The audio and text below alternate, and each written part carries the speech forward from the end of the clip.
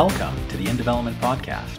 My name is Ryan Eidick, and this is the podcast for all of you city builders, city shapers, and city dwellers out there that really care about driving change towards people-centered communities.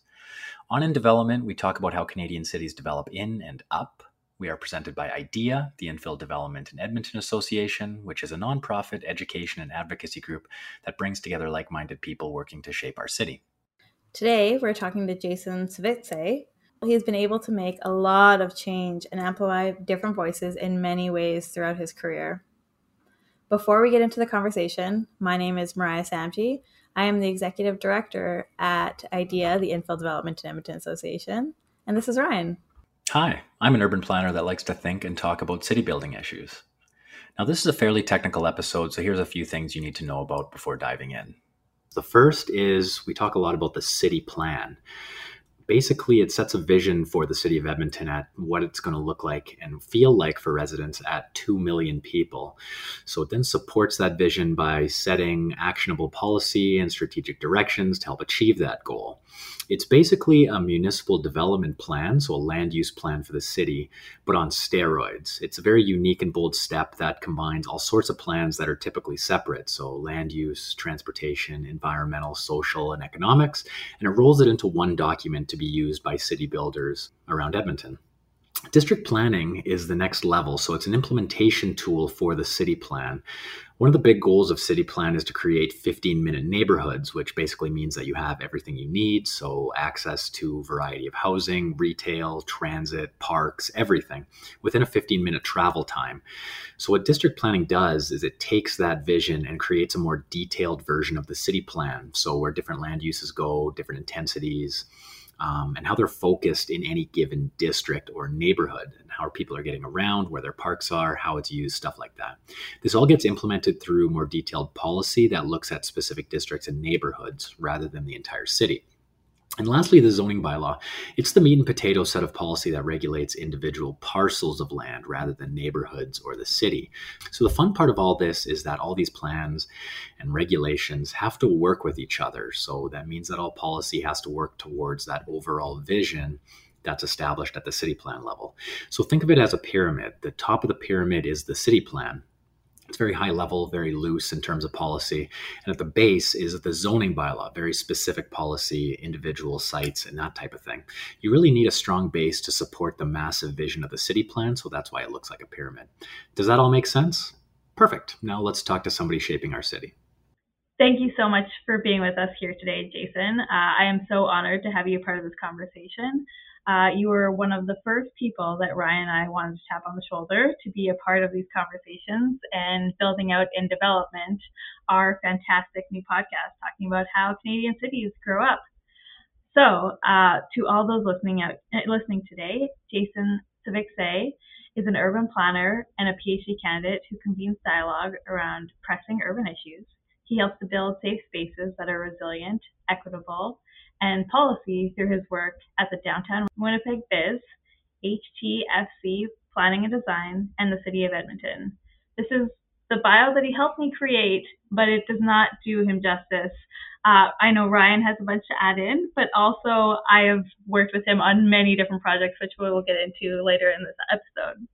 Likewise, well, I've been really excited about this conversation, and I know that we've had some pre-conversations to get to know one another, and I've been really grateful to work with Mariah through the Infill Roadmap and the work at the city. And of course, Ryan and I went to the same university here in Winnipeg, Manitoba, and so there's a lot of connections and roots back home to Winnipeg, but really excited about the conversation that's going to emerge over the next hour. I'm sure we could talk for hours, but there's a finite amount of time, but really excited to have that conversation with you.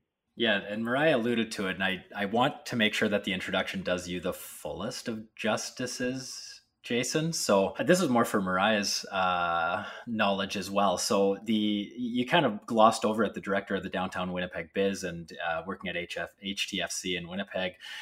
Now, for those that aren't from Winnipeg, those are like two of the most desirable jobs that you could get as planning students from the University of Manitoba. So Jason secured both of them at one point or another. So that's awesome. Jason, you're also a writer for the Winnipeg Free Press. You've done work for the Institute for Research on Public Policy, written for Plan Canada, which is the planning magazine at the national level, Canadian architect. You serve on the board for the Canadian Institute of Planners Student Trust Fund. You've previously served on boards for the Winnipeg's Poverty Reduction Council Task Force, Food Matters Manitoba, the Wasakana Fund, graffiti art programming. You have over 5,000 followers on Twitter. You've won 2 CIP awards, the Canadian Institute of Planning. You've been named the Canadian Public Relations Society's Communicator of the Year in 2014. You were named CBC Manitoba's Future 40 back in 2015, which out of 195 nominations, 40 got selected and highlighted making positive impacts in the community. Jason, did I capture everything there? Well, thank you for that. I just really enjoy being a city planner. I love being able to be somebody that lives in the city that Winnipeg, Manitoba. I also love being a guest and sort of a fledgling Edmontonian. I think you can kind of say that you're an Edmontonian after a couple of years. So I think that like really the big focus for me is just building great cities, and it's not about the titles or those types of boards and whatnot. It's about working with others and convening great conversations. So I really appreciate the great introduction, but definitely not necessary. And I'm sure you folks have the wide repertoire of different great experiences too. But thank you for that. Well, we're just making sure we're capturing you, and also wondering where your free time, if any, goes. I use most of my free time to create TikTok dances. That is incredible. No, and as you get older, it takes a longer period of time to learn how to do those dances. Oh, I saw on Twitter one of your TikTok dances, and oh my gosh, can you you are an amazing dancer. Your flexibility is crazy. No, I was like, we need to go hang out. Stop. No. As you get older, the flexibility is not what it once was, but trying to represent for those who are aging gracefully in our cities and communities. But yeah, what would take I think a young millennial 10 minutes to learn, it would take I don't know. For me at least, it will take me a good week to learn. So I get really excited when I can figure out how to do it. But I do think TikTok and different social media outlets become, I think, a really important conversation for city building, because obviously there's this growing body of younger folks who are going to be taking over our communities and hopefully leading our cities and how they're planned.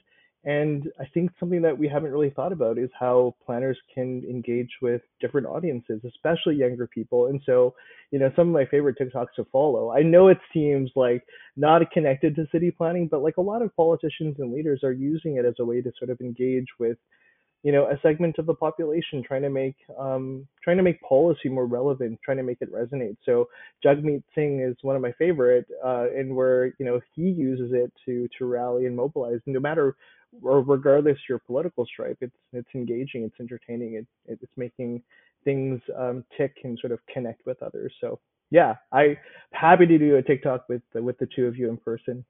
God, I'd need a lot more practice than you two for sure. So maybe I'll leave that to the two of you. Selfishly, I brought you here today to talk about the GBA Plus and Equity Toolkit.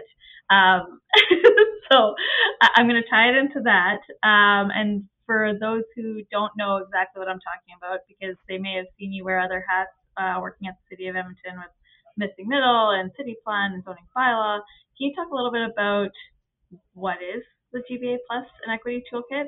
Where did it start? What does it mean? Yeah, thanks, Mariah. And so this has been already a great start to the conversation.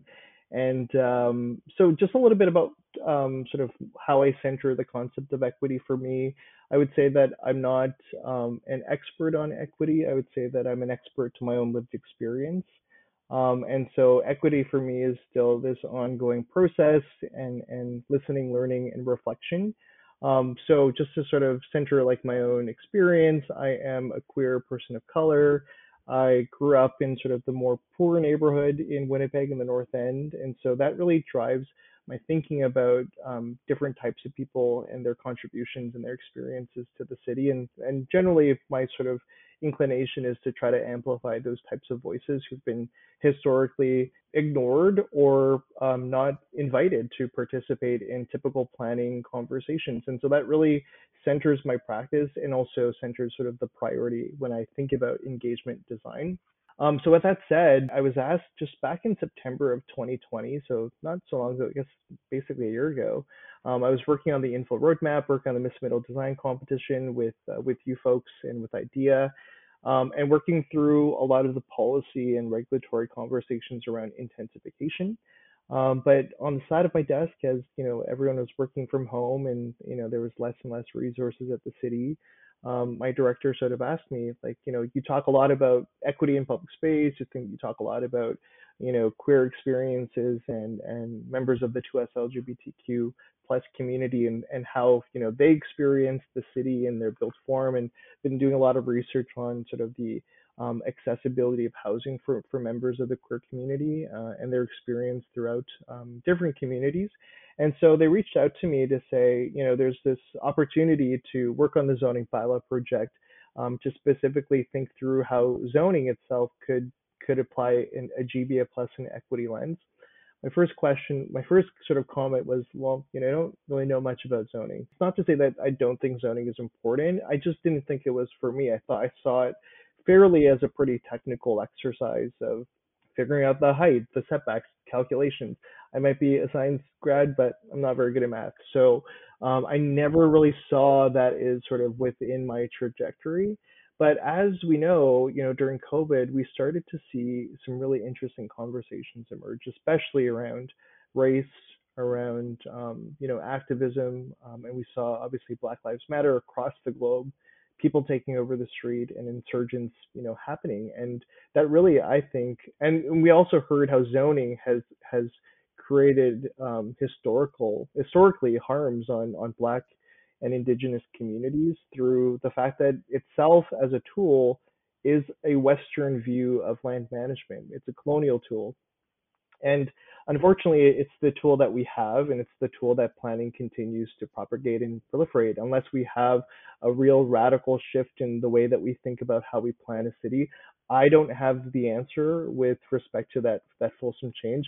I welcome it as somebody that wants to change the profession and wants to think differently about cities and our contributions. But yeah, so if you were to ask me like 2 years ago whether or not to be working in zoning bylaw, I'd probably say absolutely not. But I started to see how through this work how zoning has played a major role, not only in Edmonton but across Canada, across the world, and so this was a great listening and learning opportunity for myself. So yeah, so that kind of just is the intro, but sort of now it was, well, how do we do this? We haven't done this before. You know, what does this look like? And so I would say that arguably, you know, the city of Edmonton has tried to make changes to its zoning bylaw. You know, IDEA has pushed for a lot of changes and for regulatory reform on the housing front. You know, we've seen how Edmonton has followed suit with like Minneapolis and their decision to abolish single family only zoning, and Edmonton did that back in, I want to say December 2018. As yeah, Nailed was it. that Yeah. okay, perfect. And that was part of the info roadmap, and of course we've just recently over the past year removed parking minimums to, you know, to support greater affordability, and we've also made supportive housing permitted across the city, right? And those were big changes that are being heralded across the country, and it's kind of like, if Edmonton could do it, like why can't our city, right? And so what's really cool about this work and this moment is that the whole zoning bylaw itself is being rewritten from top to bottom. I've been told that if you print the electronic copy of the zoning bylaw, it'd be about 1,500 pages. And so right there is like an accessibility issue. Like, who's really going to read through 1,500 pages? Who's going to cross-reference? Who's going to make sure that, you know, they're crossing their I's and they're dotting their I's and crossing their Dotting T's. the Yeah. T's. Yeah. You got it. Yeah. And also just the fact that it's written in a legal way, right? Like, there's a lot of technical jargon, and it's hard for most people to be able to interpret it, and not, let alone even planners. Like, I hear from planners all the time that they don't understand, you know, the tool that they themselves have created. So Now we get to take all those piecemeal amendments that we've made that, certainly consider equity, consider access to the city, and your right to the city. Now it's like, okay, we can actually be intentional. We can be explicit and say that equity is actually centering the whole rewrite of the bylaw. And that was the decision of our leadership. And so I wasn't involved in that, but it was really championed by Stephanie McCabe, who is our deputy city manager for urban planning and economy, and our director, Livia Ballone, who has been with the city for quite some time and sort of worked through the info roadmap. So those two really said, we need to make this happen. We don't necessarily know how that might look, but maybe this could be sort of a collaborative effort. So they brought me in, and I started to think about like what could we do to build this. So first of all, I started to think about, well, who is impacted by zoning? So who are those who are impacted? So it's community, it's residents, it's builders, it's really everyone in Edmonton.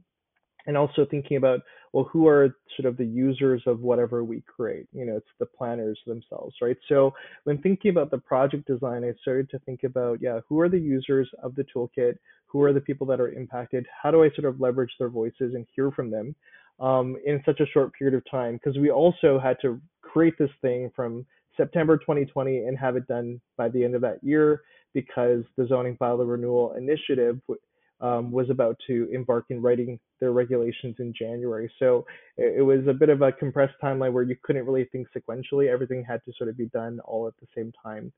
So I remember you reaching out and letting me know that you had this really compressed timeline, that you're starting the project in September. You're going to be wrapping up by the end of the year, and working with the city, often the timelines are a little bit longer than that. So I honestly thought that the project would end up having more time than it did, but very grateful that it didn't, because what came out of it was fantastic. And when you first reached out, there was a story that popped into my mind right away when the city of Edmonton was talking about privacy and rooftop patios, and the fact that there would need to be screening on the rooftop patios. And there was this whole conversation around how high should it be? Should it be 3 feet, 4 feet, 6 feet? What is it? And so I believe, and Ryan, you can correct me if I'm wrong, we ended up at 5 feet. Six. Perfect. Yeah. Exactly. That's all. 6 is perfect because it was the average eye height for Western males. And I was livid. I was so mad. And I went to council and I tried the nicest way to not say what I wanted to say was, this is racist. Come on. Let's figure out, the average person in the world is not that tall. What are we doing? We're just taking away views for everyone. Yeah. And I didn't have the resource or a tool to be able to make that argument at the time. And so here we are with privacy regulations that don't work for the majority of Edmontonians. And it was rooted in the space where we didn't have that tool. And so, yeah, now we're here. We have the toolkit, and I want it to be used every time we create new regulations. Yeah, I hope so. I mean, certainly we hope that, and I think we can expect and anticipate that not only administration will use it, but builders, developers, when they're doing their due diligence, I expect that community members will do it too, to see the impact of those on their communities, those types of projects in their communities. Yeah, Jason, that is it. I think it's really exciting that administration, the building community, average community members who literally use the space in our cities every day will be able to not only use the toolkit but learn from it. One of the amazing outcomes that I find that's in the toolkit is there's a library and a resource. But before we get into the outcomes, can you explain to me, because I know a little bit about the process, but I don't know if Ryan knows enough about the process. Can you explain to me how the toolkit was created? Yeah. Thank you for the question. So we first started off by trying to understand, what equity means for the zoning bylaw renewal project. And so for us, equity is not a check mark or a checkbox that can be checkmarked. It's an ongoing process of listening, learning, internal reflection, monitoring, and evaluation. And so we felt it was necessary for us to be able to create some type of tool that the planners can use as they write regulations, but also, we know that even after the zoning bylaw is adopted in 2022, that there still might be some residual impacts of zoning over time. And so we want the tool to live on even past the zoning bylaw renewal initiative. It's going to be an ongoing practice and a tool that the team will need to use. So with that said, we sort of centered three different goals as part of building the toolkit. The first goal was that we wanted the toolkit to offer specific or actionable direction and guidance to the planners as they write regulations. The second goal is that, as just as much as the deliverable is important, we also saw the process in building the toolkit as equally important, because that was an opportunity for planners to consider their own sets of privilege, but also to consider concepts of equity and diversity and inclusion in the process of building the toolkit. And finally, the third goal is all about offsetting the disproportionate impacts felt by certain segments of the population. So we chose the word offset fairly intentionally, and I think I alluded to this before or earlier on, is that zoning itself, while its intention, after the Industrial Revolution was to separate uses that were incompatible for the greater good and to protect the welfare of residents and citizens, we've noticed that over time it's led to segregation of people based on a whole variety of identity factors. So with those three goals in mind, the big question for the team was, how do we create this GBA plus an equity toolkit, something that really isn't seen across Canada. We're sort of creating something new and setting a bit of a precedent. And so when we were designing this, we started to think about, well, who's going to use the toolkit? That's going to be the planners, and who will be impacted by the toolkit. That would be Edmontonians. So when we thought about just our phases of the project and designing this toolkit, the first phase was all about research and reflection. So we partnered with the University of Alberta to get an academic lens to this. So looking at best practices when it comes to literature on equity, human rights, and zoning. And in that academic research, Dr. Sandy Bagrawal in the University of Alberta looked at 55 different cities and their zoning codes and their municipal development plans, looking at how equity is defined and how a municipality can address it, and also populating some data and case law that we could use for our toolkit. We also did a series of community conversations back in November of last year, where we amplified and heeded the voices of those from marginalized communities, people who really are not typically, at planning and zoning conversations. So people that, are generally, don't see themselves as zoning experts. So we ended up having about 3-hour conversations with, folks with varying gender and sexual identities, folks from Black, Indigenous, people of color communities. And we use that as an opportunity to just listen, to hear the different stories of experiences that they have encountered with the built environment, and using that as a moment to sort of identify how those experiences connect to zoning, or they might connect to a district plan or to the city plan. So we use those conversations to build the toolkit. And then we also ask the planners themselves. I think we have this notion that just because we all graduate from planning school, that we're homogenous in our perspectives around equity. And so we ended up having a bit of a truth-telling sort of conversation about what does equity mean for the planner themselves, the people that have agency in how they write a regulation. And that was really powerful, because we heard from them that there's a lot of information that they lack, a lot of insights that they wish they were able to glean and listen to. And that really helped us build out the structure of the toolkit, which the structure of the toolkit will help the planner locate sort of the inequities. So, and in the context of zoning, we've identified two different types of inequities. The first one being communication barriers. So that's how zoning is written, how it's accessed, how it's presented. And some of those barriers could be the fact that it's written in English, the fact that it's found primarily online, and the fact that it's written in a very technical, legal, jargony type of way.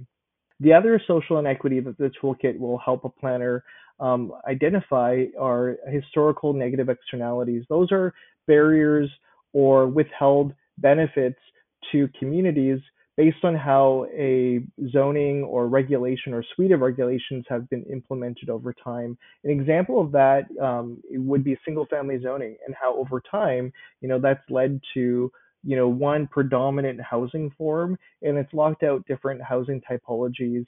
And by virtue of that, also locked out different types of community members based on a whole variety of identity factors. The toolkit itself also says that, it's important to identify those barriers and those inequities, but that those barriers and inequities are experienced differently based on your identity factors. So intersectionality is a huge priority of the toolkit, and it's helping the planner sort of think through the different lenses, right? So, based on age, race, gender, sexual identity, education, income. And then lastly, the toolkit structure says that it's not just important to identify the barriers and to think about intersectionality, that it's equally important to think about equity measures. So how are we going to address those barriers or those inequities? So the toolkit provides the planner with information on how to address those communication barriers and examples locally and nationally on regulations that have been able to address those historical negative externalities. And all of this information, the process, the how can be found on edmonton.ca/slash zoning bylaw renewal. And it's being actively applied right now by the planners. So the toolkit, just like every other, policy, it isn't really a huge departure from how policy is written. It's thinking about, the issues, thinking about the opportunities. But now that we've sort of chronologically identified the stages of writing a regulation, we've been able to create tools that can help the planner throughout that entire process. And one of the more shiny tools is this library of historical negative externalities and equity regulations. And basically, let's say Mariah, she was going to write a residential zone. You now can go to this tool, filter based on residential land use, and now it's going to populate all of these different types of inequities that we've been able to source with our own research, as well as that oral history from those community conversations, as well as the research from the University of Alberta. And one step further, it's now presenting you those inequities, but now it's up to you to sort of say, as a planner, how am I going to address it? So it's not a silver bullet, it's more of a thinking tool, and it's putting the agency back onto the planner, saying you have the ability to write a regulation that can address inequity, and so what direction are you going to go in? And there's also like a legal lens to this as well. So we've engaged our lawyers on how we might substantively address equity in a legal tool like zoning. And so there's a series of questions from that sort of take a look at human rights and charter rights lens. So we want to make sure that the zoning itself isn't discriminating against legally protected grounds. So things like your gender, your ethnicity, your sexual identity, and there are cases that have been that provide that rationale for those purposes. And thankfully, our zoning bylaw right now isn't discriminating on those grounds. And so even outside those human rights and charter rights lenses, there are other equity concerns that then become political in nature, right? And there's a series of trade-offs that need to be considered. So are we as a city and as a community okay with homelessness? How do we address that? How do we address climate change? And what more can we do from a zoning perspective to address that? And finally, just want to address the University of Alberta's research. So they actually helped provide a really interesting lens on how we might define equity in the context of municipal action. And so that's also found on our website too. And that's really been helpful for me as well, because it's setting expectations of the limitations of zoning too. And so, the research highlights how there are 4 different ways in which a municipality can address equity. The first one being distributional equity. So that relates to how resources and investments are provided to different areas of the city. There's recognitional equity. So that's how we address or identify different people's experiences within the city. An example of that would be the fact that we provide treaty land acknowledgements at the start of every council meeting. Procedural equity relates to our processes. Is it clear? Can people participate? Public hearing might be an example of procedural equity. And then finally, regulatory equity is sort of all of the different statutory plans and zoning and how can a zoning bylaw address equity. And the reason why I bring up these four definitions is to really make clear that while the zoning bylaw is one tool to address equity, it's really going to require sort of a multifaceted and more holistic approach to being able to address equity as a citywide sort of endeavor. Yeah, well, I think one thing, Jason, that you talked about was the university's input. I think is so valuable because often, as planners, as citizens, as politicians, we're looking for the silver bullet to help us fix things, help us get us to the next stage. And equity is a harder conversation than a silver bullet. It's a long process. It's a journey. And one thing I saw that came out of that was really amazing, and I think will change the foundation of how we build cities, is right now in zoning, we really look at the impact a new project or a new development has on the surrounding areas. But what we don't look at is what kind of equal access we're giving to people. And so the conversations that I know took place led to the definition of equity, and I wrote it down when I was doing my research, that every resident has equal access to live, work, play, while accounting for the impact of use on the adjoining properties, which before that's not how we looked at things. And so while we're recreating our zoning bylaw, which is our toolkit of how we build everything, having that balanced conversation will help us build a more equitable city. So that's what's gotten me really jazzed about how we've gotten here. Yeah, I know. Totally. I know, Ryan, yesterday when you and I were doing a bit of a debrief before this conversation, you did a deep dive into this and you saw some examples of how you reviewed it. And I'd love if you could share a bit about that. Yeah, honestly, Jason, I'm glad that you talked about the reflection piece as a key component, because I spent the weekend reading through the entire story document toolkit, or the toolkit story document, and I found myself doing two things. The first was, well, gosh, realizing how much privilege that I as a cisgendered white male have, and how really comfortable the world is for someone like me without even really being aware of it, including apparently privacy screen heights and that kind of thing. So I'm also a planner, so it kind of hits home. It was written for planners, but I was really starting to think about specific examples that would I don't want to say fail this toolkit, but that the toolkit would be used against. And the one that I keep coming back to is the design of our roadways. We have in our design and construction standards, which, just got redone and republished in March. Maybe they could have used this toolkit a little bit. So, I mean, the majority of our standardized roadway designs include half of the entire right-of-way being dedicated towards the vehicle. And the other half is for everything else. You assume it's for people, but it's not. It's for, infrastructure and landscaping and people. And the people end up getting shrunk down into some really minor spaces, and it goes even beyond that.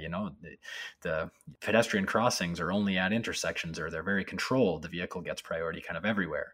Repair of roadways takes priority, and in circumstances where there's sidewalks or bike lanes, the hoarding for all the materials and the construction equipment that are needed for that roadway construction or repair, they're in the sidewalks or in the other parts of the right of way. So we really prioritize vehicles. Is that a reasonable example of something that would go through the equity toolkit? And maybe there's other specific examples that you could provide.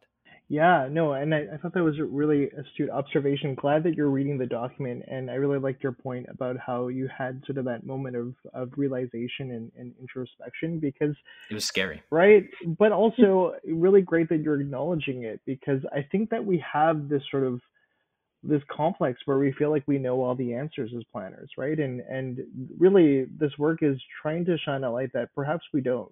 Perhaps the way that we're planning and designing should be challenged, and maybe we need to be critical and self-aware about that. And it's not to sort of vilify our past work either, because I think 30 years from now, there will be this similar conversation, right? Potentially another podcast or whatever the multimedia is, sort of questioning some of our thought processes. But it really is about sort of challenging and inviting the planners who are writing the bylaws just to give this some thought, to think through those different perspectives. And what one planner said is really just putting yourself in the shoes of others. And I do think that we think about that, but now here's a real opportunity to document that process. So the compass, so there's the toolkit, and then we've created what we're calling a compass, which is really just a worksheet for the planners to be able to document their process as they sort of input the data and think about those different perspectives, think about the different, as they do their analysis too. And we called the word compass, purposely, in that just similarly to a compass that can sort of tell you, northeast, southwest, it's still up to the person to sort of decide which direction they go. And so for the toolkit and so the zoning bylaw team, the question is, if the compass is pointing you towards equity, how far to equity do you go?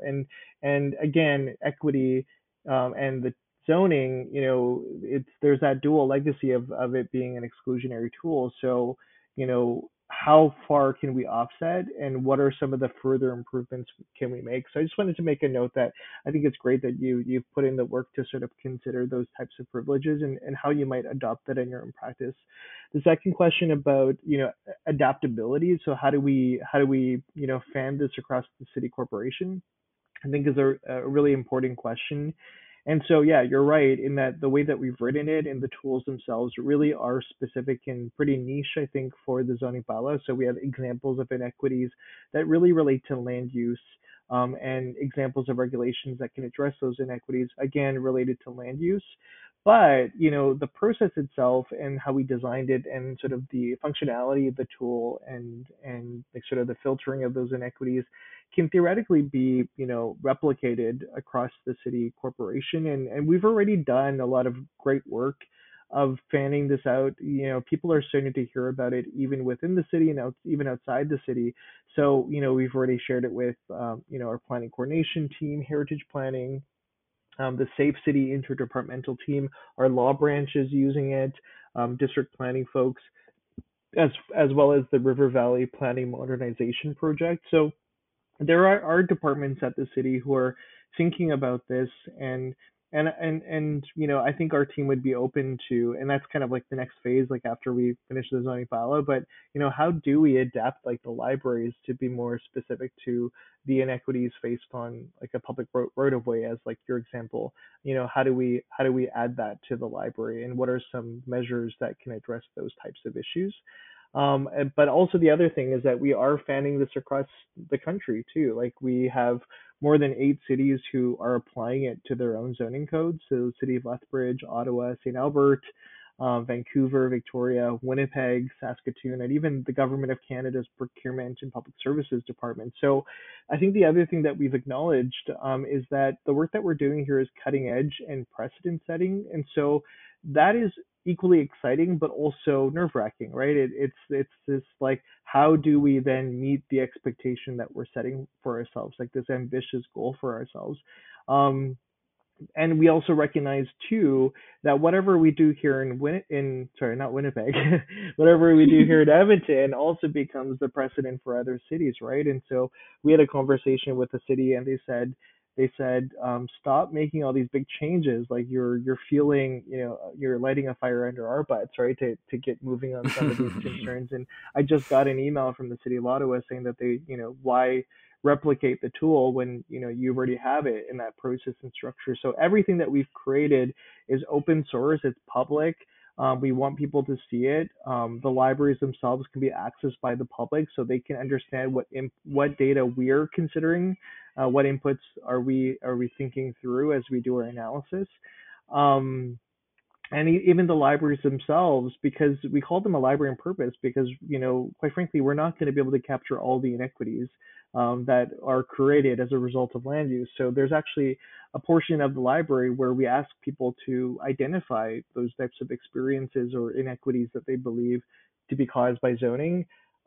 We probably think that mostly planners will sort of populate the libraries, but we invite others to share their experiences too. They're legitimate. They are felt by people, and then there's a process on our end to sort of sort through that in terms of saturation and trying to figure out, what are the gateways to sort of include that data. But intrinsic in all of this is really this idea of open source and having everyone sort of use it, apply it, and then as people continue to use it, we'll need to monitor and just measure how it's working. We've made some adjustments here and there to make it more user friendly and for the planners to use. And so it's an ongoing process. It's an ongoing activity that we are going to continue to prioritize. It's very impressive for something that you admitted to creating in 3 months. Yeah. How far it's already reached. Does it follow any national guidelines or toolkits of similar that would be similar to this, or is this kind of the first of its kind? Yeah, from my own sort of environmental scan, I do believe it's sort of the first of its kind. I know that the Canadian Institute of Planners they have a policy on like Indigenous reconciliation and planning practice, but there isn't really a document on equity. And I know that they're working on what they're calling a equity, diversity, inclusion roadmap. So how their organization and their practice and the policies can consider equity, diversity, inclusion, but there really is no real like Canadian orientation or gaze towards equity in terms of a formal policy document.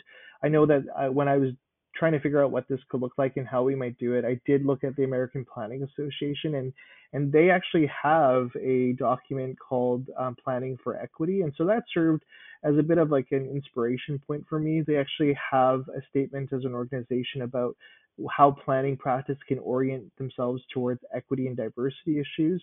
It's kind of analogous to how we think about like the public interest or like the public good.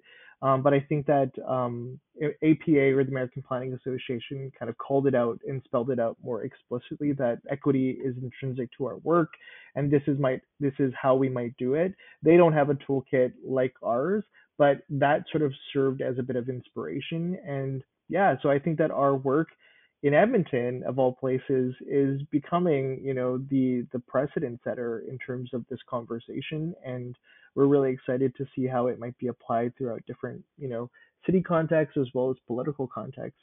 And yeah, we would like to see it grow because that library itself, like it's not just Edmonton examples. We'd like to see other examples so that even our research portion of the work that we do as planners could be even easier now, and that even makes it more accessible for the public to see how we think through and how we write policy. So it's really exciting, and I see just more growth and room for this to expand. Yeah, I'm really glad you said that because it does seem like a very good one-stop shop, and we've had all these kind of pieces emerge related to equity. So I think of things like universal design, aging in place was another really good one. We've, like you mentioned, we've been including land acknowledgements everywhere. So we've been doing a little bit piecemeal. This kind of wraps it all up in a bow. Is that fair to say? Yeah, and well, and those are really great. Those are really great documents too, and I think that those ones really speak to sort of the larger overarching policy, but there hasn't been something that really has turned its attention to zoning. And how zoning and like the regulations that we write have those impacts. So now we just have like, and I hate to say it, but just like another tool, like in our planning toolbox. And yeah, I like your idea of how do we adapt it now within other areas or other sort of aligned disciplines. And certainly that is something that we're going to try to do.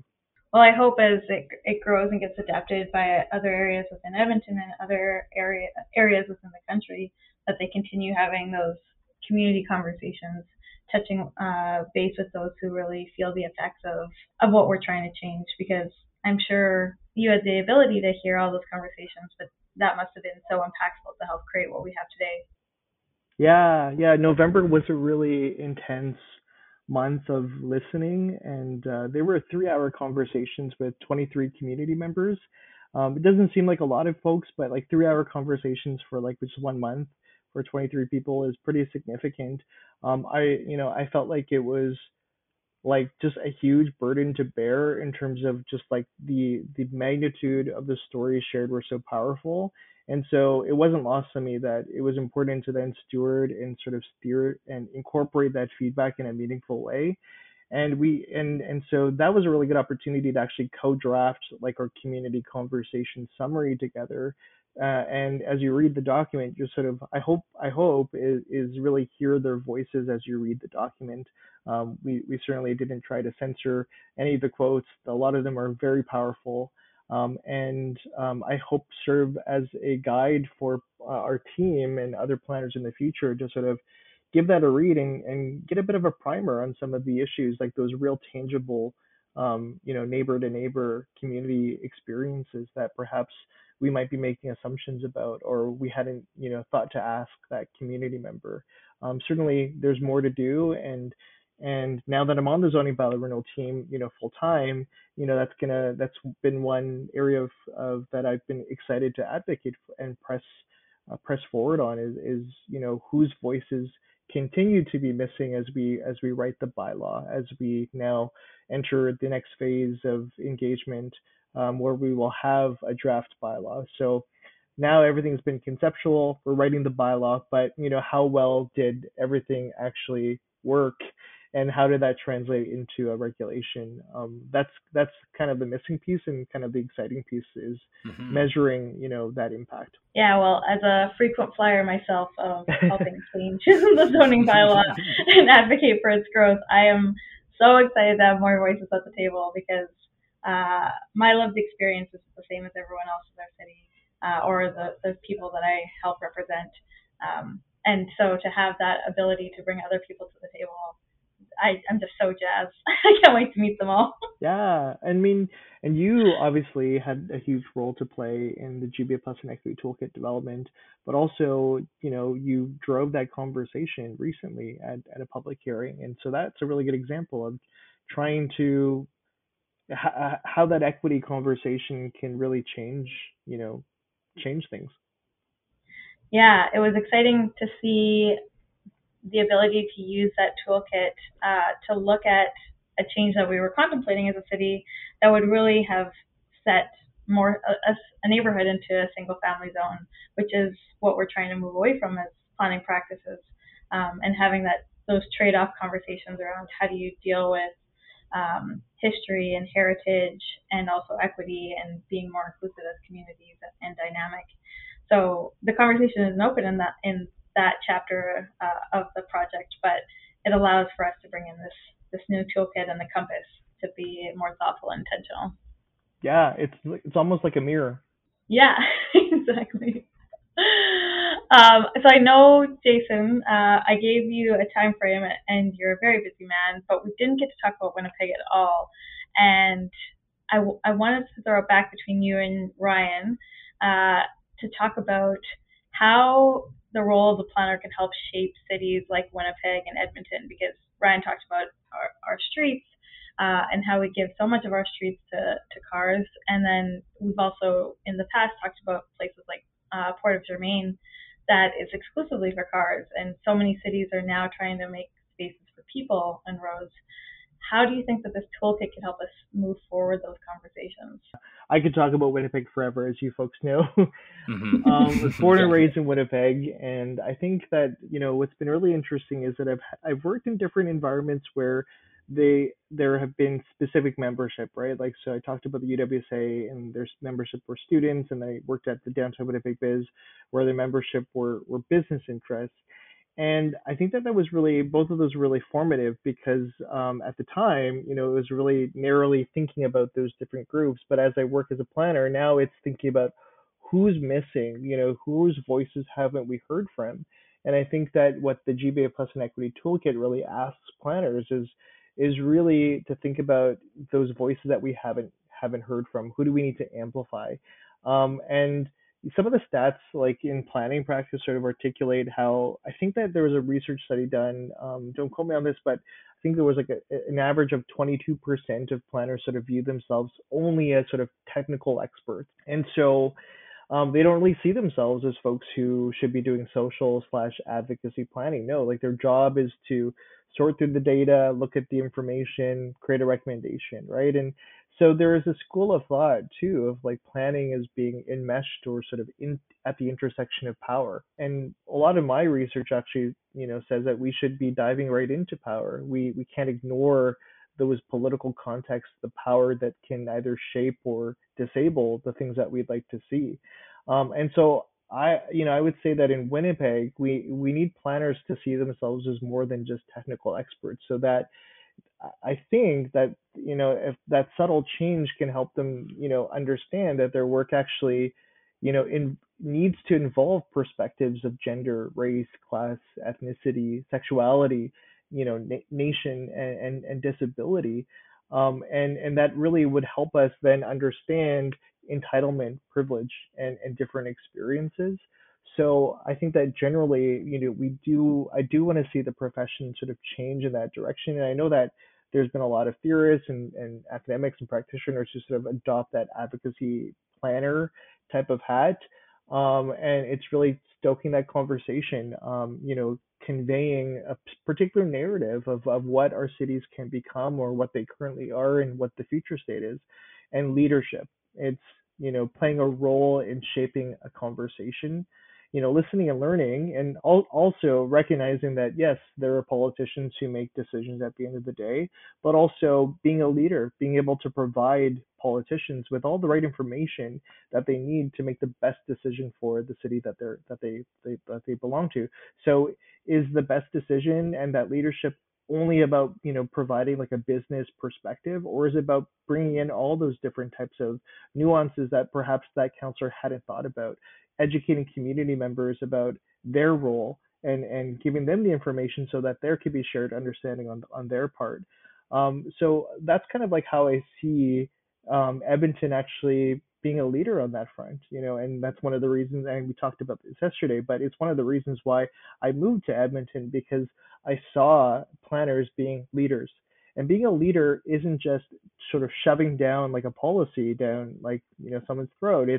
It's being a leader in conveying information. It's about creating capacity. It's about ensuring that different voices are amplified, and really creating that shared understanding, so that at the end of the day, as a community, we've said we've done our due diligence, that we've thought about all the different things that play a role, and then we could be okay with the ultimate decision. And so I think Edmonton's doing a lot of great has a lot of great strides on that front, and it was one of the reasons why I moved to Edmonton, was that vocal sort of perspective. And there's folks like Kaylin Anderson, who I met in Winnipeg, who talked for 2 minutes, and it only took 2 minutes for me to be sold on the planning sort of culture in Edmonton, and this idea that you can make something happen.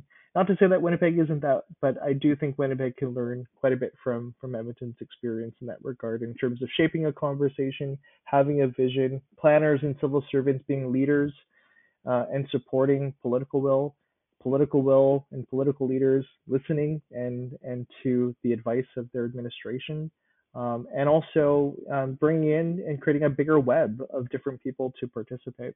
So it's interesting what you said about Edmonton being like having a really vocal planning community and a large planning community. Yesterday, you kind of compared the planning departments between Winnipeg and Edmonton, and Edmonton's is in the magnitude of 9 or 10 times more planners that are working here. And part of that, in my opinion anyways, is the boom time. So I moved here. I was living in Winnipeg. I lived there for 10 years. I started my career out there.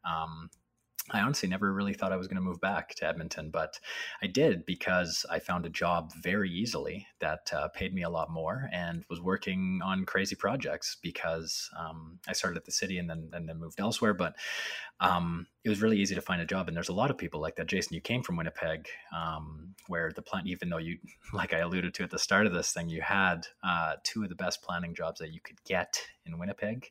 You abandoned those and came here for reasons that you stated. But a lot of people, a lot of planners of the city of Edmonton aren't from Edmonton. We didn't have a planning school until just recently.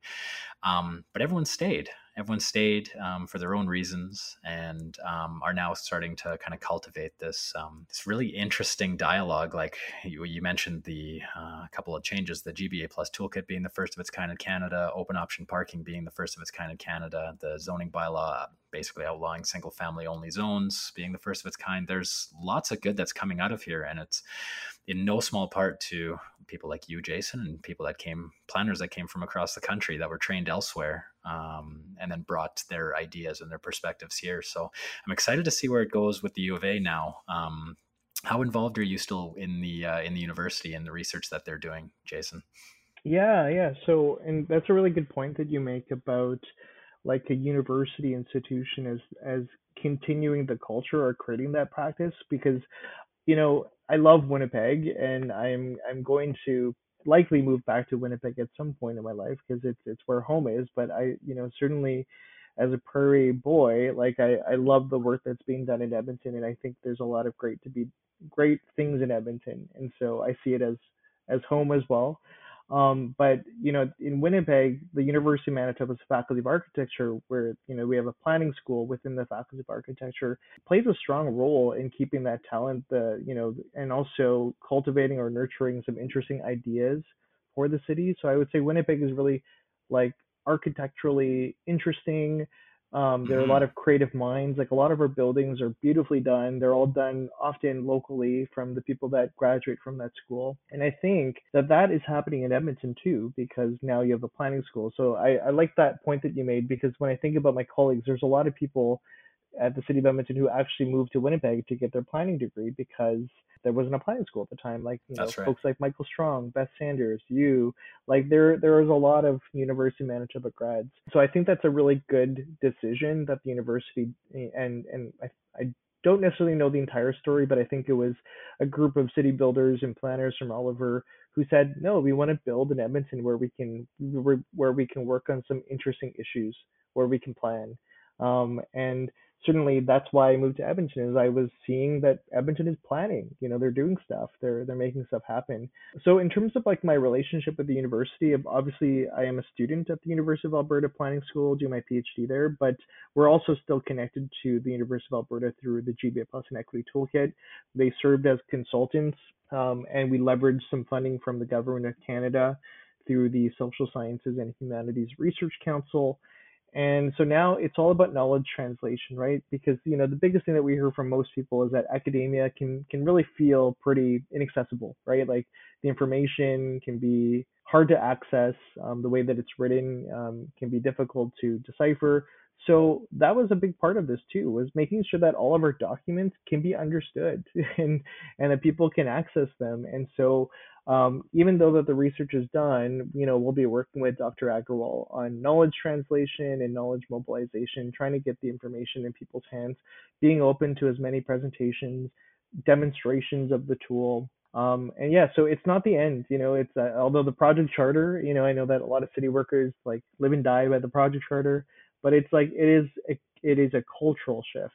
It Right. needs to continue on even past the project charter. And I think we've done a lot of great sort of laying the foundation for that to happen. And it can't just be me too. So I think one of the biggest things that happened recently that just put a smile on my face was like our lawyer who's on the zoning bylaw team. She often sends me little notes about how she was in a meeting and she had to point out something that was inequitable, or the other day she said that some folks were saying handicap stalls, and she was the first person to say no, we should call those like accessible stalls. And so I don't know, like those little moments kind of, it means that it's not just me, and it can't just be me, it has to be everybody else. And so I'm starting to see that message really distill and percolate throughout the corporation, and that brings a lot of excitement to me. That's awesome. Yeah. So before I let you go, we're doing something with everyone that we have on this podcast, is a call to action to our community, our infill community, because I know when I watch things like Last Week Tonight, I love that there's something that I can action out, and maybe that's just my personality. I hate hearing about things I can't do anything about. So give me a call to action, give the community a call to action of what we can do to move the conversation forward and move progress and implementation forward. Yeah, absolutely. And I just want to give a big shout out to both you and Ryan for convening this important conversation. I've had a blast getting to know both of you through this process, and eager to just continue working with you folks and idea as we move forward to building a great Edmonton. I guess my call to action would be twofold. The first one is that equity isn't a buzzword. We know that there have been inequities in communities for decades, and this is the moment now to seize like an opportunity to create some reparations to address those historical externalities and issues that have been pervasive in our communities. So really, I think another call to action is ensuring that people see themselves in their city throughout the pages of our plans or policies or programs. We need to hear their stories. We need to amplify their voices, and we need to make sure that our planning efforts are more accessible and approachable. I know that this work is going to be uncomfortable. It's going to be ambiguous at times. It's going to be challenging, but that's all the more reason for us to be relentless in that pursuit. I don't think you could have said it better in any way. I don't want to lose the momentum, which is why I was like, Brian and I agreed. We were like, we have to have Jason on. This is so important for our city and for cities all over the country. And to allow people to come to the table and bring their stories, and for us to open up, because I know in planning sometimes it can be hard to bring in new voices. It's a new challenge. Change is hard, no matter what it is, whether it's changing the type of peanut butter you eat or changing the way we do zoning. But I'm glad that we now have this to start the momentum of allowing more voices at the table and having those processes actually change and addressing the issues. So thank you so much. Thank you. And for anyone out there who's on Twitter, go follow Jason. He is an amazing follow. I feel like I learn something every week. It is so lovely. And he's got killer dance moves. So it's either you're learning or you're learning how bad of a dancer you are. Absolutely. Well, thank you so much, everybody. Thanks, Jason. Thanks, Jason. Hey, friend. That was quite a conversation. Isn't Jason the best? Yeah, it's funny because we talked to him for almost an hour and 15 minutes. I think we're going to have to cut some of that episode out, and we did. There needs to be a second conversation with him. There's a lot to talk about and a lot to cover. We didn't even get into a lot of his previous work that I think is really interesting around missing middle and stuff like that. So the best part about this conversation is that about, I don't know, 45 minutes to an hour in, he sent us a private message in the chat box saying, I can do this all night if we need to. Keep going, keep asking questions, keep talking. He had the energy of, I'm not even sure. He had enough energy to keep going and keep talking about everything. It's unbelievable. Yeah, anytime that him and I connect on different city building issues in the past, I always try and make it for the end of the day because I love chatting with him. He's so funny. He's so smart. I'm like, yeah, totally. You want to talk at 4? I'm down to talk at 4. You want to talk at 5? Let's go for drinks.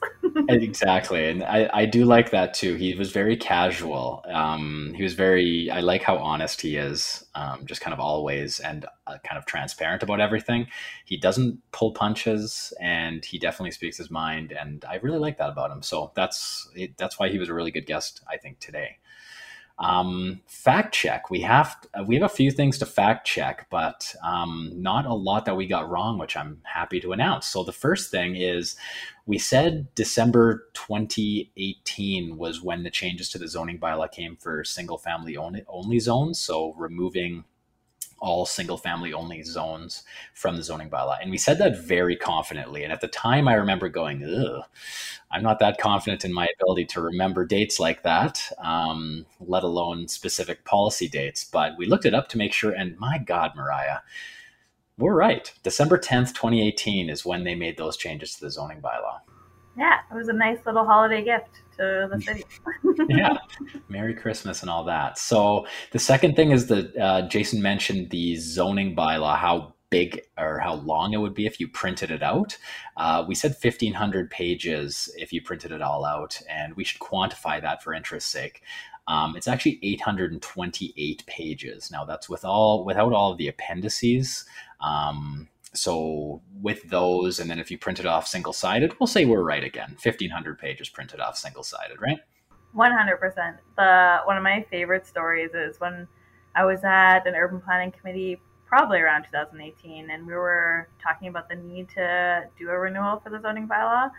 City administration printed off one copy and brought it to show council what it actually looked like so that they could visualize what development officers have to go through, what community has to go through, what industry has to go through while they're trying to build in the city. Can you imagine? Like, well, you deal with it all the time. You're trying to help with a project and you're trying to cross reference all these things and get it right and work within the rules. Of course it's impossible. So I'm so glad that we're in the space where we're renewing it. And it won't be 800 pages front and back or 1,600 pages single-sided. That is crazy. I mean, at first I'm a little bit disappointed in the number of trees that were killed for that, but that is such a visual statement, and it helped definitely probably that discussion and getting funding for moving the project ahead. Hey, Yeah, it was very powerful. I don't think anyone had really looked and seen how complicated it really is, and that's why we need things like the GBA Plus and Equity Toolkit so that we don't get back to that space where we've got an 800-page rule book. That's insane. That's not. It's not easy for anyone to use, even if you are a technical expert. So we're moving forward. yeah, I'm currently trying to read a book that's like 1,000 pages. It's the longest book I will ever read in my life, and it is a slog. I can't even like bring myself. I think I'm a third of the way through, and I'm like, oh my god, just give me some pictures or something. Like, let me skip ahead a little bit here. So 1,500 pages is a lot, and yeah, like you mentioned, um, about how industry uses it. I guess I'm industry. You're kind of industry as well, but how differently we use it. I joke about it all the time. It's kind of a double edged sword that we have this really robust zoning bylaw because the complexity of it means that I get to help people interpret it. The other side of that is if it wasn't for IDEA, I wouldn't stay as up to date on the changes that happen as I do with the newsletter that goes out and just kind of generally talking to you and other people in IDEA. I learned that, but very quickly you can get in a headspace where you think you remember something or you think you know something in the bylaw, and then look and it's changed because they're making administrative changes all the time. So it's only getting longer. It's only getting more complex all the time. So yeah, finding stuff quickly and being able to interpret things, that's what I think my strength is, but it's sometimes very difficult to keep up. Oh, it's totally your strength. My job is to change the zoning bylaw and make it easier. You keep me in check to make sure I know what I'm talking about. I've made many phone calls to you over the years to make sure with this setback or whatever, this floor area ratio, and you know it off by heart pretty much, which is like it amazes me. So thanks for all the help over the years. Yeah, not a problem. But like I said, I think that is a dangerous game sometimes because I think I know more than I actually do with how much it changes. But, and that's the other thing is a lot is open to interpretation, and there's like some. I think Jason mentioned it as well. There's lots of legalese in there. It sounds legalese, like it's planning interpretations. It should be a little bit more fluffy and high level and that type of thing. But it's, shall be this and may be this under very specific circumstances that may or may not apply. Like it's crazy. It drives people to hire people like me just to read it, which is a little bit outrageous. So that's why I'm happy that we had Jason on, and I'm happy that they had this equity toolkit coming because the language that they use, although I'll probably be out of a job, is really important to raise the overall level of understanding of this really important document. Even if they take an 800-page toolkit or zoning bylaw and they make it 300 pages or 400 pages, it's like it's a whole city document. You can't shrink it too much. Yeah. People will still need you, like all different complexity of projects. Edmonton is only building cooler and cool projects by the day, and people are getting into the industry. So don't worry to all the planners out there. I am sure people will need you around. There is another thing that I wanted to clarify. So we talked a little bit about the privacy screening and when those changes came into effect. And I said it was racist. And yeah, it is. We looked at the average white North American man for eyesight, and that's what we used as a qualifier. But it's also sexist because that takes out women's perspectives too. So Right. the average height for people in general is not the same as the average height for a Canadian, North American white man. So I'm so glad that we're moving away from just pulling out random facts and trying to quantify things, because it's hard. It's hard to make those decisions. But now we have the toolkit to help make smarter decisions and more Yeah. accurate decisions. I actually wanted to ask you about that because you said you ran to council to complain about the privacy screening height, and you said some things. I want to ask you what you said. So every time there's a change, whether I'm pushing it or it's happening because other people are pushing it, I go and speak to Urban Planning Committee and Council about the effects that it'll have on the infill community. So I went and talked about how this is, a new regulation. There needs to be education around it. It's best if we put a little bit of lag into a new bylaw, because then people can get, when it's enacted the next day, there's already projects in the queue. People don't know about the change. Newsletter comes out once a week, but there's lots of people who read it, don't read it outside the community. So I talked about that, and then I tried to dance around the issue of this is, not an equitable way to move forward. And when that change was happening, I didn't have the resources to talk about this. And the climate of how we talked about social issues wasn't what it is now. So I think that's one of the good things that came out of 2020 is we're having these bigger conversations. So yeah, the way I would frame the conversation now would be much different than when I did back then. Yeah, but not as interesting as what you probably said back then. So yeah, that was a very important part of the conversation for sure. So yeah, I think that's it for fact checks for the week. Like I said, we're definitely going to have Jason on again to talk about some other things and probably follow up about the implementation of this equity toolkit, because that's, very important. And I'm very interested to see how that comes, especially as it relates to zoning bylaw renewal.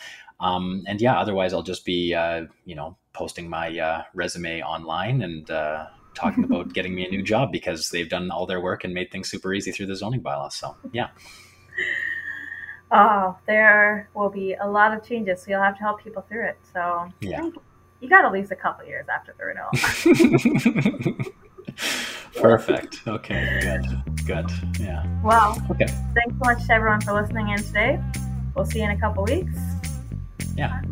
Thanks for hanging out with me, Ryan. Yeah. See you, Mariah.